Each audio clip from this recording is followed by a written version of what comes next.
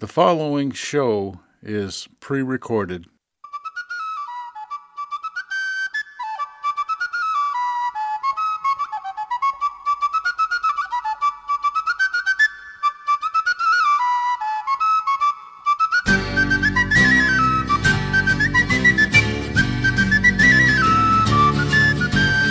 I suppose the bills a boat and I shall buy them sails, sir. I shall buy the catch the fish and take some home to lie, sir. Good afternoon. It's about 4 p.m. right now at WERU FM Blue Hill. Could be any time at weru.org. And it's time for Boat Talk on this community-supported, non-commercial Kelp Roots Radio with your hosts Mike Joyce, John Johansson, and Alan Sprague. WERU is in mid-course of our first fundraiser of the year, and we ask for a little support from you to keep us afloat. Just call 207-469-6600 or keep listening and click on Donate Now at weru.org. And thank you. We begin with Rusty anchor John Johansson and the latest Boatyard report. A couple weeks ago, Portland Yacht Services had been working on a 55-foot grebe that needed a new bottom. The owner had decided that he wanted to upgrade from 400 horsepower into twin 200 horsepower GM diesels, and they put in twin 600 horsepower Cummins. So that pushed it up to 1,200 horsepower. The problem was the bottom would never have taken that kind of beating. So Brent Sullivan, who's the general manager at PYS, knew of Richard Stanley because he had worked at the Hinckley Company. So he called Richard to come on down and take a look at the bottom. Well, he also brought Richard down to work on the boat. Richard's there about 4 days a week at least, working on projects that they've got. And this is the big one that they just finished. They put a complete bottom on her, stem to stern. They had to upgrade all of the framing. The frames were supposed to be over 3 inches in thickness, and they weren't. They were just over an inch thick. So what Richard did is he put in sister frames because some of them were broken, but he fixed everything. He also upgraded the bottom. It was double planked, but he added thickness to the double planking. So the bottom is absolutely perfect, and they put it in the water, and I was able to get pictures, and anybody who's looking to see those pictures, they'll be on my Facebook page if you just go to John Johansson. And she's throwing a lot of water, but that's because she never reached these speeds before. So the owner said that he cruised at 12, wanted to go another 7. So when they took him out on the sea trials, they said, well, here's 12. Then they go, here's your 19, and here's the rest of it. And it went up to 20. It went up to 26 knots. And they think the props need to be repitched. So they think they can get another 2 knots. So, and this is a, pretty good size powerboat, 55-footer. But anyways, she's now getting her interior put back in because they didn't want to put the interior in until they knew everything worked well. And the other reason to launch her was to make sure that they knew where they were going to put the spray rails, because she had spray rails before, but they weren't put on this time before they went in the water. Then I stopped at Fogg's Boat Works, which is in North Yarmouth, and they have a 39-foot aluminum cat under construction. And they own a taxi service in Portland around Casco Bay. So this is going to go into their service. And it's one that Patrick Fogg had designed. He's a graduate of the boat school in one of the last classes that went through the boat school. And he's working with his father, Dennis, down there in North Yarmouth. And they do a really nice job putting these boats together. They're totally busy all summer long. And basically the boat shop's closed in the summer because they're out running the taxi service. And they probably make a lot more money in the taxi service than they'll make in the boat shop. But they're doing a good job there. At Rich's Boatyard, have you been over there recently? They're working on Jericho. They're doing some cosmetic work and I think a little interior work, but not much. But Colin Rich's boat's inside because in the fall it almost sank. And the problem there was that I think he had a problem with a leak, and I'm not sure where it came from, whether it was from the rudder post or not, but the water was going everywhere. It got in the engine, it got in the transmission, it got into electrical stuff. And so basically it got hauled into Rich's boatyard, and they've redone everything. So basically the boat's going to go out as a brand new boat. And one thing they did is they turned over and they took the buff off, because she was originally had the buff decks, and they've now turned them to Newport green, thinking that will change Colin's luck. And so then I went further down east, and I was in Willis Beal's boat shop. As some know, he builds a model a winter. This winter, he's building a 63-inch model of a lobster boat, just like you would build a real wooden lobster boat. And he started to plank her up. So probably by now, she's pretty close to being all done, planked. And he'll flip it over and start putting the interior structure into it. Again, if you want to see photographs of it, I've got photographs on Facebook, and Alonzo Alley is also somebody to follow if you want to see that boat under construction. At Wayne Beal's boat shop, they took a 36 Wayne Beal and put hard chines on it. And that boat is almost done. And they've got another couple of 36s they need to do. Those will be without chines, but then they're going to actually make a mold of the 36 with chines. And one of them we may see on the lobster boat racing circuit. I went to Patrick Feeney's boat shop. He had a 42 Westmec in there, the Whitney and Ashley, I believe is her name. And she was just in for annual maintenance, but they had two 35 Mitchell Coves hulls, because they have the hulls molds for those boats. And they're laying up two of them to do lobster boats for local customers. But the big project in Cutler was at Little River Boat Shop, which is run by the Lemieux, which is Norbert and Nick. Nick does a lot of it now. His father's kind of retired, but he's always there anyways. They got a 50-foot Westmec, and a lot of people saw that on Facebook because it took up the whole road as it headed down to Cutler. And the boat was widened 3 feet. And the way they did that is they laid her up to the chine, and then they turned around and spread the mold and laid up from the chine up.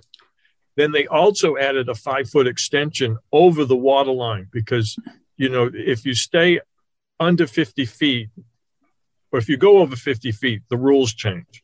But anyways, they've started to put in the interior structures under the deck, under the platform, and they've got some of the forward section and the engines in place and getting ready to be hooked up. So she's scheduled to be out by the end of spring. So that's a huge, huge project. And they do everything themselves. They lay up the cabin. They don't get a top. They actually do their own tops. It's not stick built. They lay up panels and do their tops. So that's some of the stuff that I was able to get into and see this run. Thank you, John. Next, we talked with an energetic woman in Belfast who started a business centered around her Swampscott dory called Dory Woman Rowing. Here's Nicole Luttrell. I was intrigued by the rowing mittens. John, have you ever seen specially designed rowing mittens? No. I hadn't either until Nicole you were wearing a pair of them. They're I'm not sure what you were referring to. I don't have any special mittens. I just have rowing gloves. These are I guess you'd call them over mittens. And rather than just being a mitten, there's a little short sleeve on the outboard side of each one that the oar goes into. So you're holding on to the oar inside of this outer glove. Yeah, we call those pogies. Call them what? Pogies, kind of like the fish. Huh. Yeah. Yeah, we call them pogies. I don't wear them a lot. I wore them the other day. I went for a long row, and I'd gone for a row right before that, and my regular gloves were all wet. So a friend lent me her pogies, and I used those. And those are nice because those keep your hands really warm. Yeah. How were they developed? Do you know any history about them? I don't. No, I don't wear them very often. Yep. I mostly wear gloves, like Gill sailing gloves. I wear those a lot, or, Rennie Special. We've posted pictures of pogies and more from Nicole at the boattalk.org website. According to the internet, pogies were invented over 50 years ago by a slalom kayaker named Billy Nutt. We asked about the dory's construction. It's actually an Ian Outred design, Okay. and it was built by a group of middle school students in Westbrook, Maine. So back in 2005, and it had become a property of the Compass Project in Biddeford. So another youth boat building program. And so they owned it and they sold it to me. They were offloading some boats, and that was one of them. Yeah. So I brought her home on Mother's Day, and we took our maiden voyage, late that afternoon on a blustery May day. And,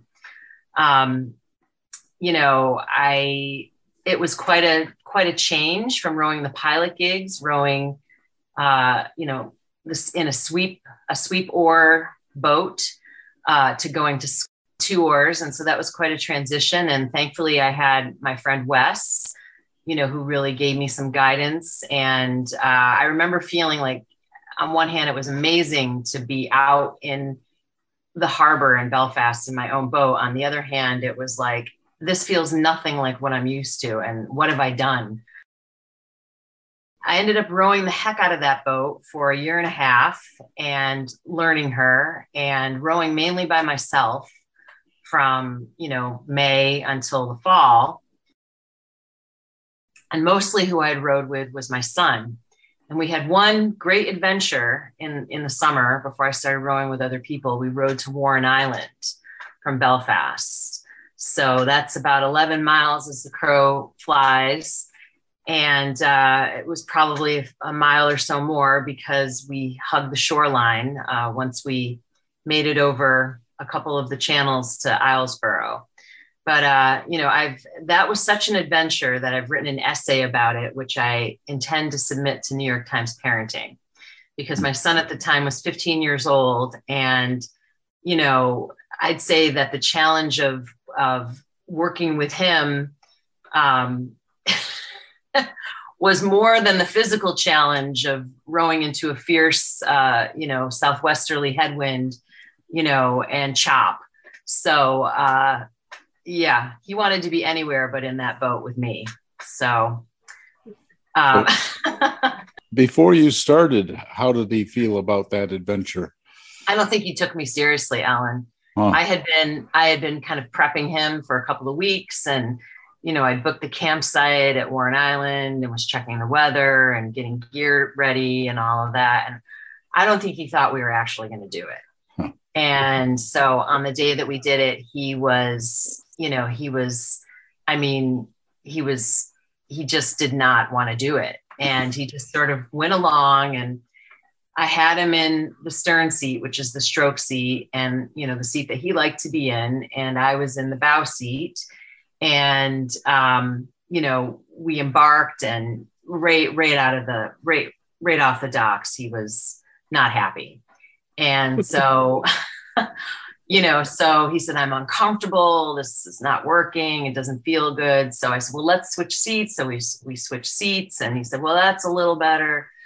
But, by the time we were almost to Bayside at that point. And I just said, let's just get to Bayside, and see how it feels, knowing that Bayside was like halfway, basically.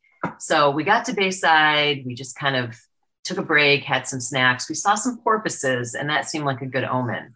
and we figured we wouldn't get attacked by sharks, if we saw the porpoises. So anyway, there was a point of no return, and that's where we crossed over at Saturday Cove.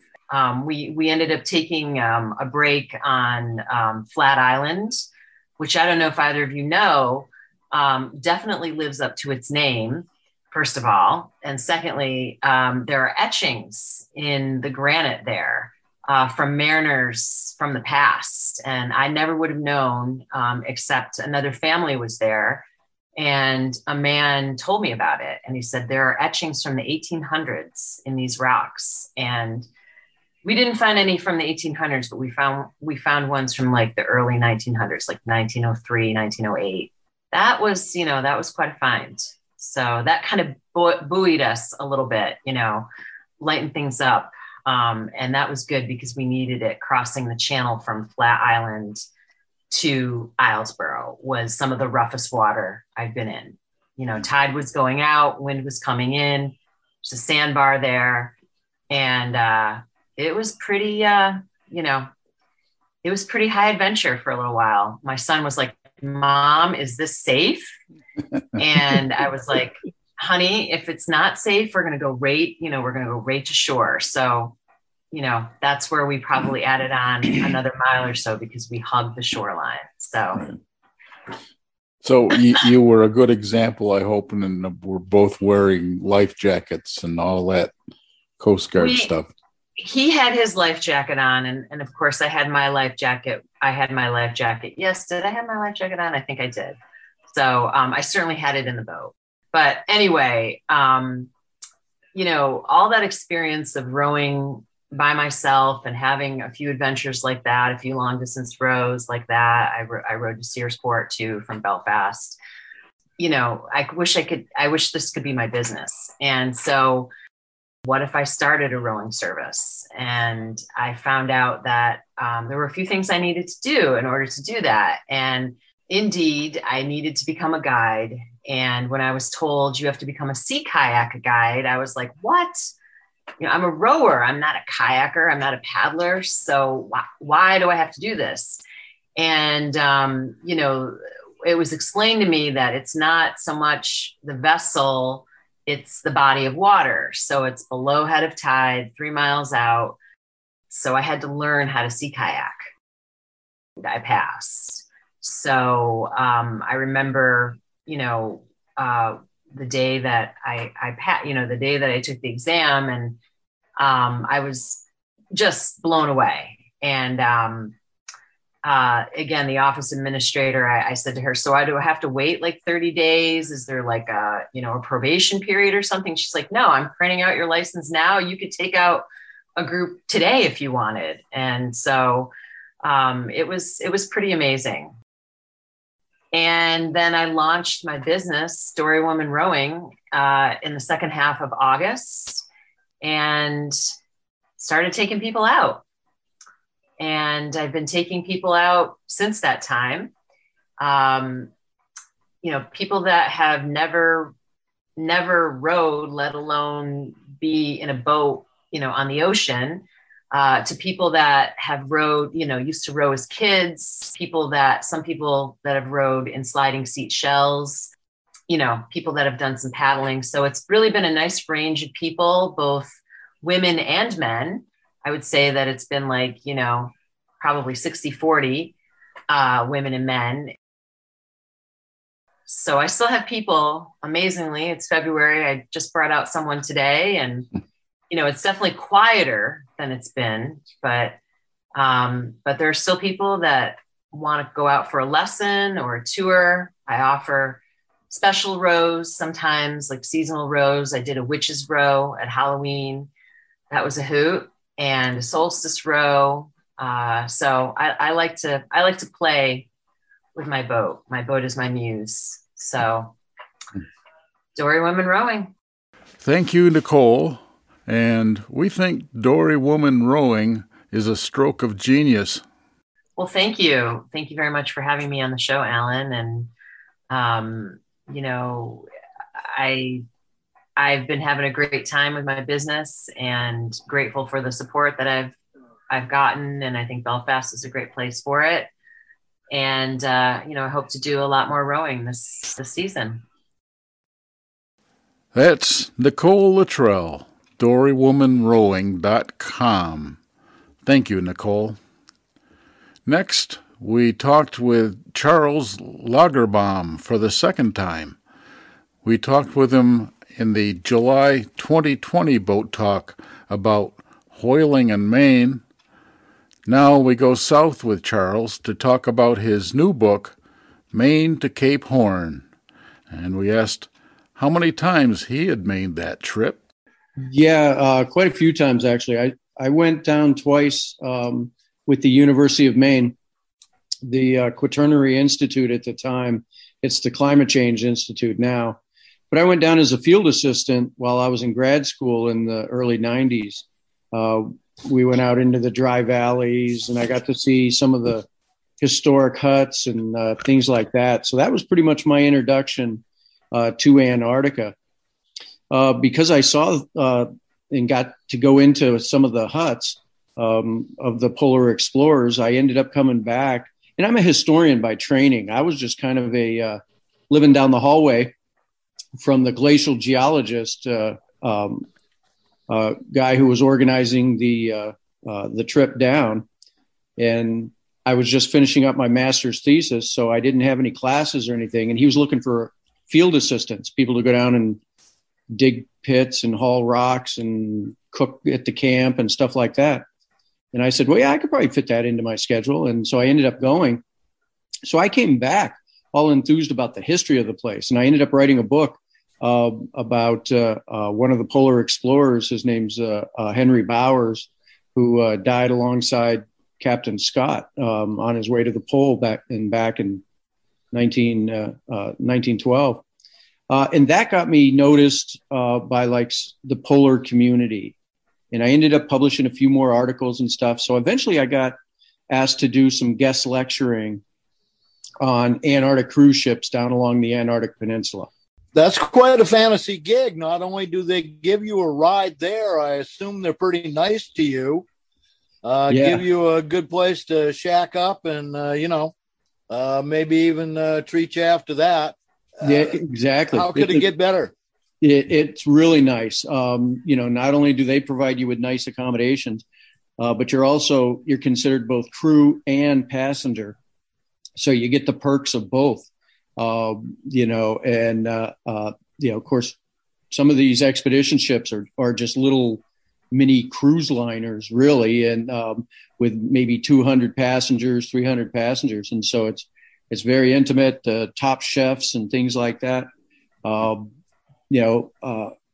They fly you down, they set you up in hotel. We stayed at the Cabo de Hornos Hotel there in Punta Arenas because the ship was delayed a couple days to get to port.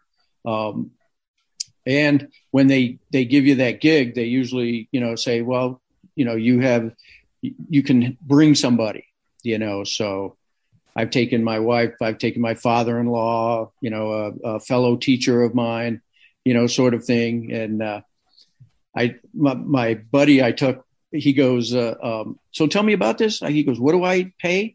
I said, nothing. They'll fly us down. They'll meet us at the airport and take us to the ship. And I said, well, you might have to pay, your bar tab. He's like, well, that's a deal breaker then. I can't do that. Yeah.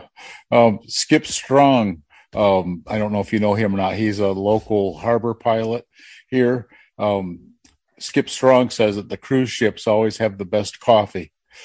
They do, and being on the bridge, which, not many of the passengers get to be up there. The cooks and the chefs and they have the best pastries. They have the best coffee. They do pretty well by the crews up there.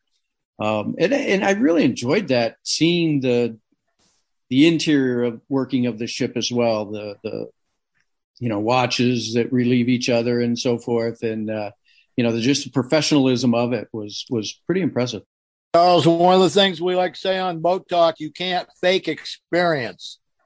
And that's a nice way to get some. It sure is.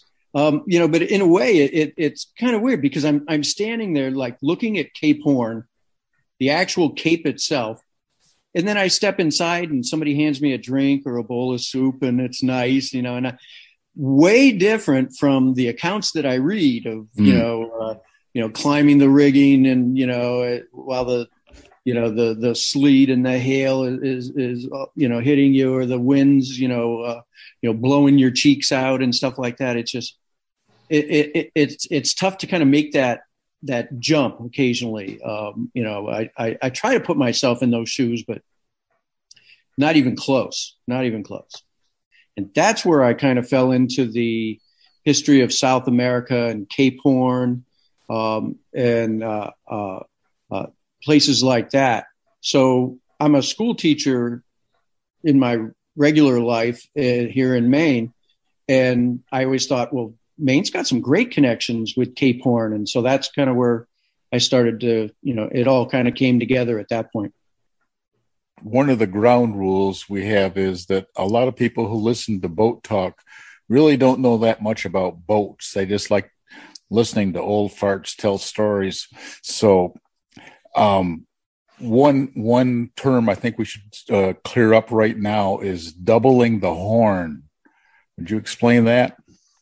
Yeah, from what I was able to gather, doubling the horn is where you cross 50 degrees south latitude on one side of South American continent, and then you recross it on the other side. So in either east-west passage or a west to east passage. But that is considered to be your time spent rounding the horn or doubling the horn. So from 50 degrees to 50 degrees. That's where I came upon that term. Furthest point south, how many degrees, please? Good question. That's into the, I believe it's into the 60s. Cape Horn is 55.98 degrees south. By comparison, 56 degrees north runs through the Kamchatka Peninsula, south of Alaska, through Canada, Scotland, south of Scandinavia, and then on through Russia. The country's 56 degrees south runs through is 0. So it's a pretty good route. And I know some of the clipper ships did it in 10 days to 2 weeks, which was phenomenal. Anything within a month was pretty respectable. But we know, like in 1914, Captain Quick, Richard Quick of the Edward Sewell, he did it. It took him 67 days. I mean, because of the constant westerly. Right. The track of that in your book. And it was amazing. As I was following that and researching that.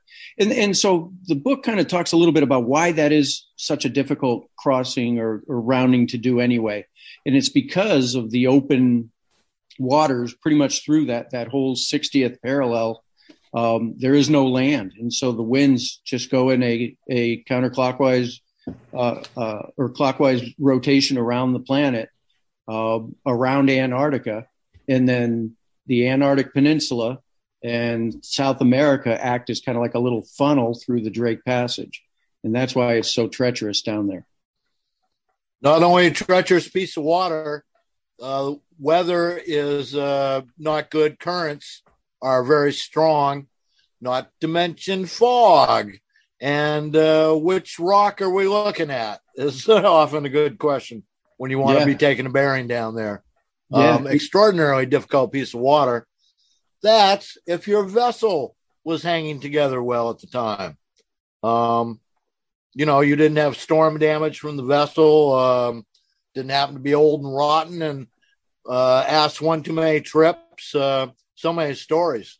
As a historian, Charles, what a beautiful thing, never run out, correct? Oh, yeah. I mean, the stories were just incredible. I mean, I kind of fell into the Cape Horn stories with my research on the whaling book I did earlier. I'm researching, all these whaling ships that go up into the Arctic and so forth. But when they started to round Cape Horn into the South Pacific, I started reading these accounts of doubling Cape Horn, and I started thinking, wow, that's a great story in and of itself. And so once the whaling book came out, that's where I kind of naturally progressed into researching and digging up Maine connections with that place. Yeah, I don't know if I'd use great all the time for some of those stories. I can't imagine watching your son get washed overboard and drifting away.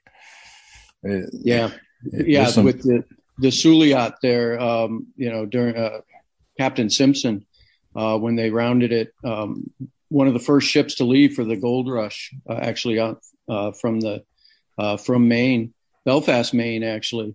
Yeah, horrible stories of just the tragedies that were down there. But many of them, you just stand in awe of these people who did it is part of the job, or is part of that was just the necessary piece or leg of the voyage you had to get through.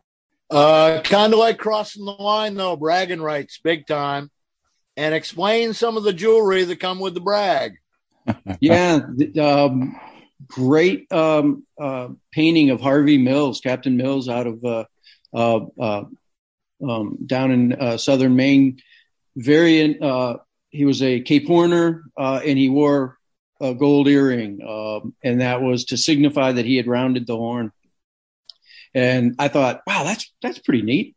And then I found out more that it was, to help pay for the cost of burial should his body ever be found, which in a small analogous way, when I went to the Antarctic with the University of Maine, we were issued dog tags.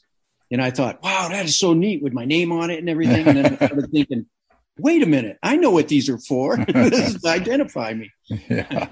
Yeah. So not only could you get the gold earring, but you can put your feet up on the table, which I always thought was pretty interesting. You can put one leg up if you rounded Cape Horn, and the other one if you did the Cape of Good Hope. Maybe not if you brought your wife. Yeah. No. Well, and that's a whole side, story to all this as well. All the women who went down and rounded the Horn as well. Well, the reason was that most of the women had gone to school, and the men had. Most of the crew members hadn't gone to school. Yeah. And women had gone to school and learned math. What do you think about the Chinese being down there at Terra del Fuego before Columbus got to to the Caribbean? Right. I believe it's possible. I know, what is it? There was a map that either Columbus used or some others that they think may have been based, from earlier visitations of somebody who had seen the place. I wouldn't rule it out. I wish there was some, sort of record because that would be, a pretty eye-opening event, for the Western world to kind of see as well, that they were that accomplished as sailors and fleets and stuff. Pretty much kind of like the Polynesians that were able to, traverse the Pacific. I mean, a lot of those stories definitely are untold. Yeah, you could say that they should have left some junk. Oh, well. This may be a little bit off topic, but I couldn't help noticing in your book all the strange boat names that had. I mean, there's some like Flying Cloud makes sense, but was it Snow Squall or Speeding Squall or something like that? Yeah, Snow Squall. Yeah, she was the one that got salvaged from the Falkland Islands and brought back to Maine Maritime. Well, it actually originally started in South Portland, and then it went to Maine Maritime Museum. If I were a boat, I don't think I'd appreciate somebody naming me Snow Squall. I want something like Valiant or, Charger or something. Well, and they did too. They, the Comets and the the thundering this and the queen of the waves, and they ran the gamut of names. You're right. I think that's pretty interesting. Some of the ones I found were the local ones, like the P.R. Hazelton, named after a wealthy Belfast guy that big merchant. Yeah, and it got great Captain House there, but right behind the post office. That's a great story too. E.H. Harriman taking it down, and the storm forces him away from Cape Horn, and he tries to get in among the islands there, and ends up wrecking the ship, and then tries for the next 5 to 10 years to salvage the cargo, and ends up going insane, and finally committed to the asylum over in Augusta. I mean, just a tragic story on just how much Cape Horn weighs on you. Now, you did one of your articles was on Leach, wasn't it? From the Herbert Leach. Yeah, Herbert Leach. From Castine, or actually Penobscot. Right. And I got connected to him because of a colleague I worked with through the school district was related to him. I told him I was doing some research on the Jeannette expedition and everything like that. And he said, he mentioned Herbert Leach, and he goes, my mother was a Leach, and so suddenly, and so he was able to find, where he was buried. And so we went out and, one day, and, I got to see the gravesite and stuff. So after having written so many books and articles, how do you feel about Maine to Cape Horn now that it's written? I liked it because it's not a really thick, deep, type of tome that, is very dense. It's more just kind of a nice storytelling sort of aspect to it. Mm-hmm. And I really enjoy just connecting the state with, this point of land down at the Southern Hemisphere. Just the ships that were built here, or the crews that came out of here. I was elbow deep into like log books at the Penobscot Marine Museum, or I was, traipsing through some cemeteries looking for a particular tombstone. I mean, that was what really kind of made it come to life for me. I loved touching upon all the little local historical societies that have all these little, tidbits and exhibits, tucked away that they're justifiably proud of. I loved, kind of finding a new connection about it. And they would always be really excited too. As I visited, they would be like, "Oh, but did you also know about this?" And that just kind of, it's like every time I shook the tree, something more new came out. Yeah, and I think there's probably still a little bit more to keep on shaking out too. It's an interesting topic. It sure is. Charles, I want to thank you very much for this. And the way you keep putting out books, I bet you we're going to be talking to you again sometime in the future. Do you have anything else underway? Well, actually, I am working on the research vessel Hero. It was one of the last wooden ships built down at the Harvey Gamage shipyard in South Bristol. 1968, it went into service for the National Science Foundation. It was a wooden scientific platform, and they wanted it made of wood to operate in the Antarctic Peninsula, in the shallow bays and harbors and stuff. And it worked as a science platform for about 15 years. About the mid-'80s, it was put out of service with a new research ship coming in. It went up the West Coast, and basically they had great plans for it to turn it into this or to that, and nothing ever really panned out. It sank at its mooring in 2017, and it is slated for demolition and scrapping probably sometime this spring. And so I've been doing researching the history of it, the people who served aboard it, the science parties. and we're actually working together on an effort to maybe bring some of the pieces of it back. Maybe the propeller, maybe an anchor, maybe part of the mizzen mast, things like that. And, maybe have them go to a local museum, since this is the state that the place that it was built. Now we have pictures of that at the museum, don't we? Yeah. Because Red Boudelier would have shot pictures of her under construction, wouldn't he? I believe so. Yeah, there's some great photos of Harvey Gamage standing in there among the timbers and everything. And right. And then when they brought the mast in, there's some great photos. I have the photo collection of the NSF official who was kind of in charge of it, Jack Krall, who he was part of the old Macmillan days with the Bowden. That's where he kind of got his start. And then he went into the National Science Foundation and was the Office of Polar Programs. And he was put in charge of the construction of the Hero. And he wanted Harvey Gamage to build it, and he wanted it made of wood, kind of like the Bowden, so that it would, be way better in the ice. So he was very instrumental in that. He's a great figure, good Maine connection as well with maritime history. So yeah, there's a lot of good history about this ship. It's a sad fate where it's at currently right now. It's its decks are awash, at high tide, and it's just busting up to nothing. And the state of Washington really wants it out of there. They have oyster beds nearby, and the environmentalists are justifiably upset. So the owner has basically left it, made it a derelict, although he lives right across the road from it.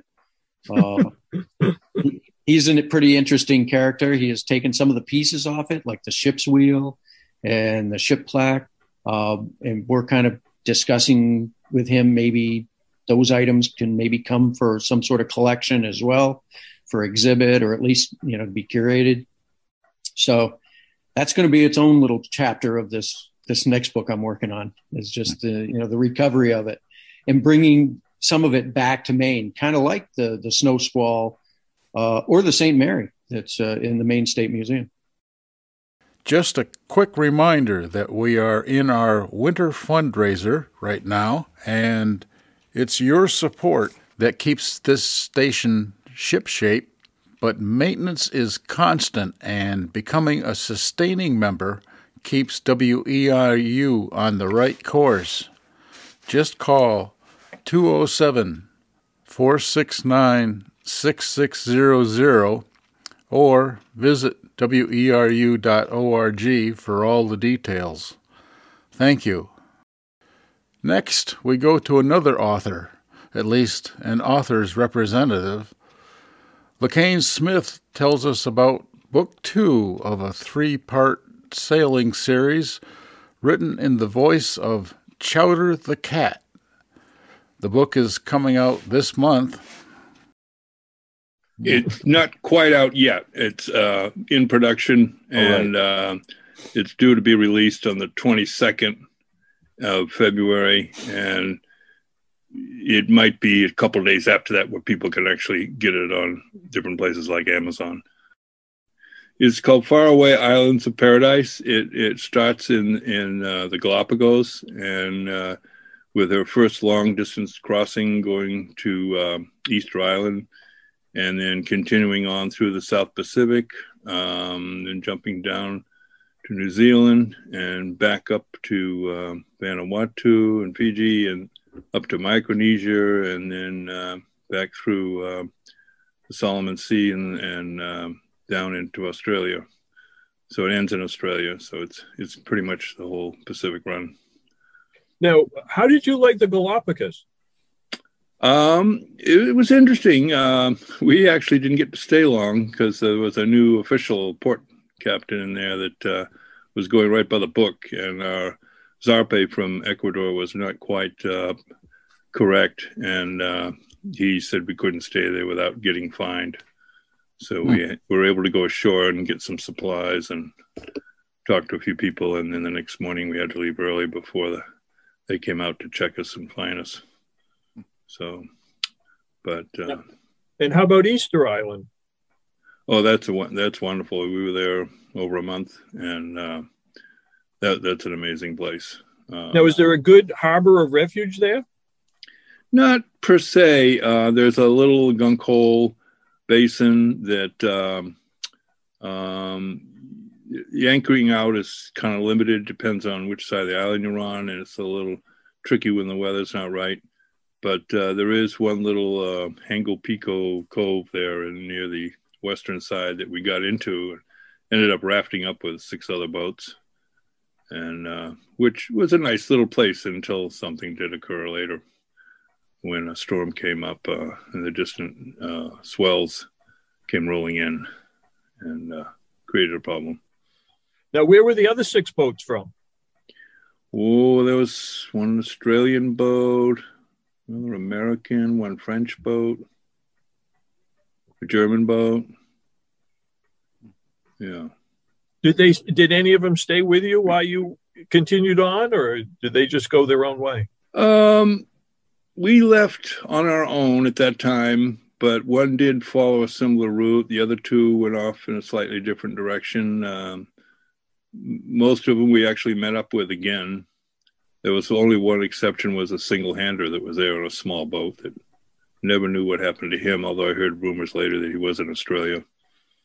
But yeah, I mean, you cross paths and then you reunite months or a year later or different places, which makes it interesting. It's an interesting group, isn't it? Because you're all unto yourself, kind of. Oh, yeah, yeah. It's a great camaraderie, too, because everybody in the global cruising world face a lot of similar things and to deal with survival and storms and whatever. And they're always know how to or concerned with helping each other, because that's how in remote places you can, helps you survive certain conditions. How many people do it? Is there a lot, or? Well, it's hard to gauge. It would be an interesting study. I mean, probably in the 1960s, there was a very small number. I mean, you go back to Joshua Slocum, if he was really the first, and maybe a trickle of them the years after. But once the 60s and 70s came around, it started to grow. When we did it in the 90s, I don't know, I think I once calculated maybe 200 to 300 boats, counting everyone from different countries around the world, including he even had one from Russia and a few from Japan. And a wide variety of boats, isn't it? Oh, yeah, yeah. Yeah. But, it was average size probably, was a sailboat of maybe 40 foot, something like that, 35 to 40, 38, 40. But you'd see anything from 24 to 60, usually, for the cruisers. That was then. I don't know what it is now, but. Right. Yeah. What percentage would you guess of people who were cruising with children? Maybe a 1/6 or a 1/5. I mean, there was a fair number of kid boats, we called them, that were out and about, and they'd always tag up, get together, and do stuff. Maybe 1 out of 5, something like that. Pretty good. They would homeschool them and stuff. Oh, let's go back to you mentioned the first time that you built your boat. Who built it? Waterline Yachts in Sydney, Vancouver Island. Yeah. And then they did the hull, and then we had it trucked over, and took 5 years to finish it out. Yeah. And insulators and painters we hired, and I had an electrician friend, and pretty much, and then of course the spars were built by a spar maker, and the rest we all did ourselves. With Chowder kept an eye on it too, but she was wondering what the heck's going on with this, and then she found out later. Yeah.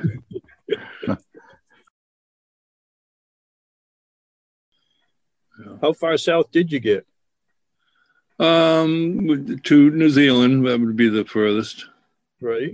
Going around, Cape of Good Hope in Africa, it was close to that.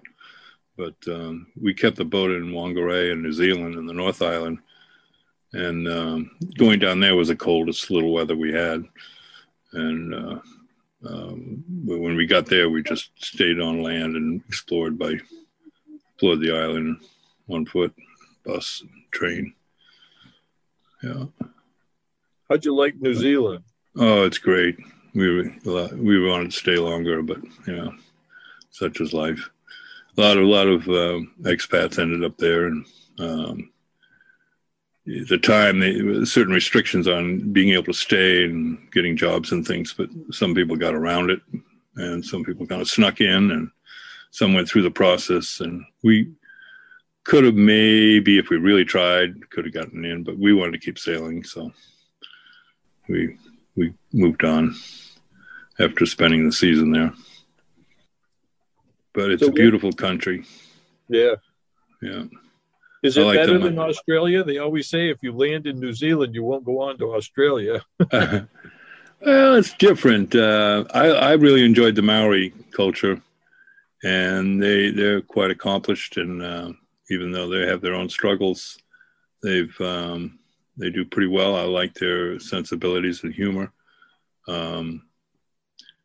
It's a different type of, I guess Australia had more British convicts going there than they did in New Zealand, but I don't know all the details of that. But Australia is a little more of an outback, Crocodile Dundee kind of flavor to it.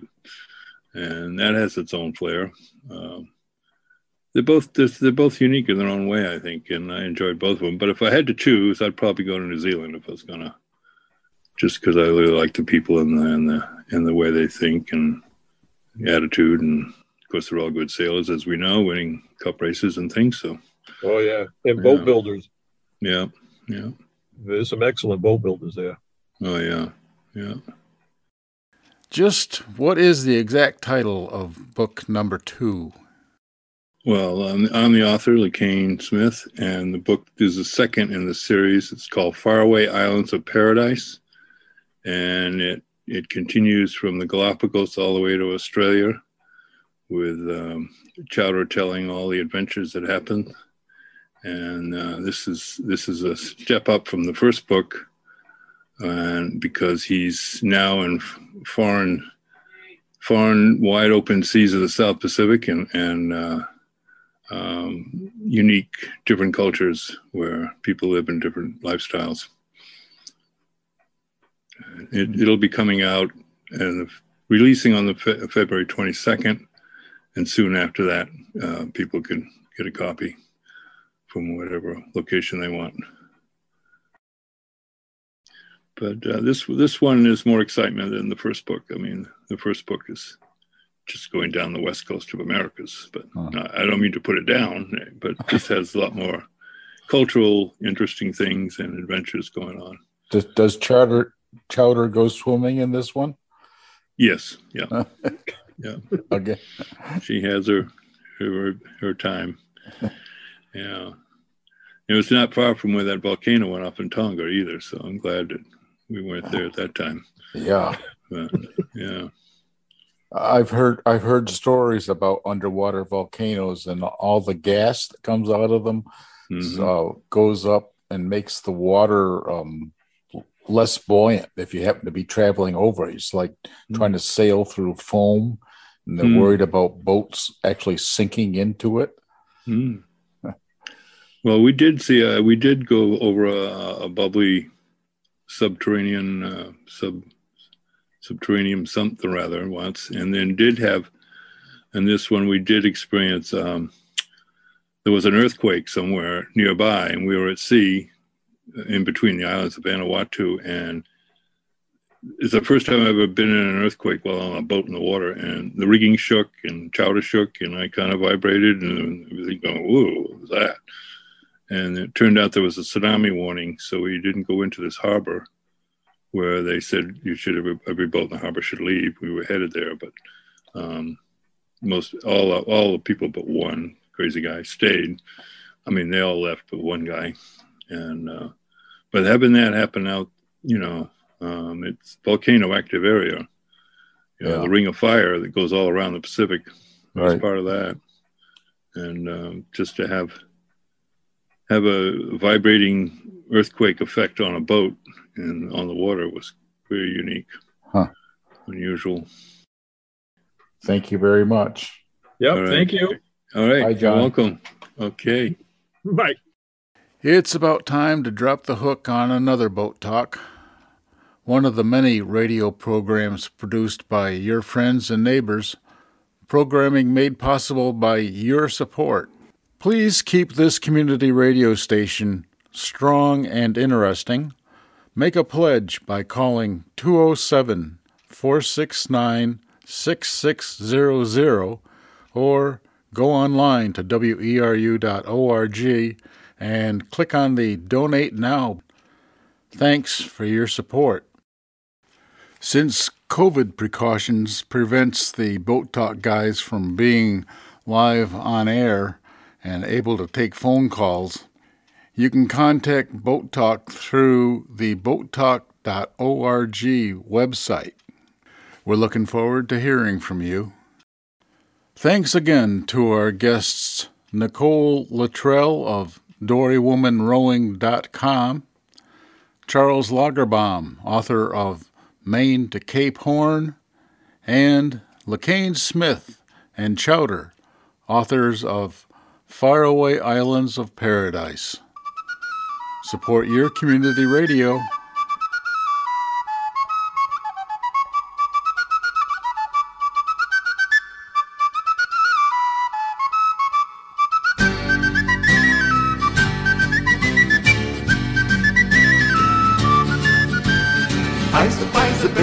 And I survive them sails, sir. I survive the pitch of fish and take some home to lie, sir.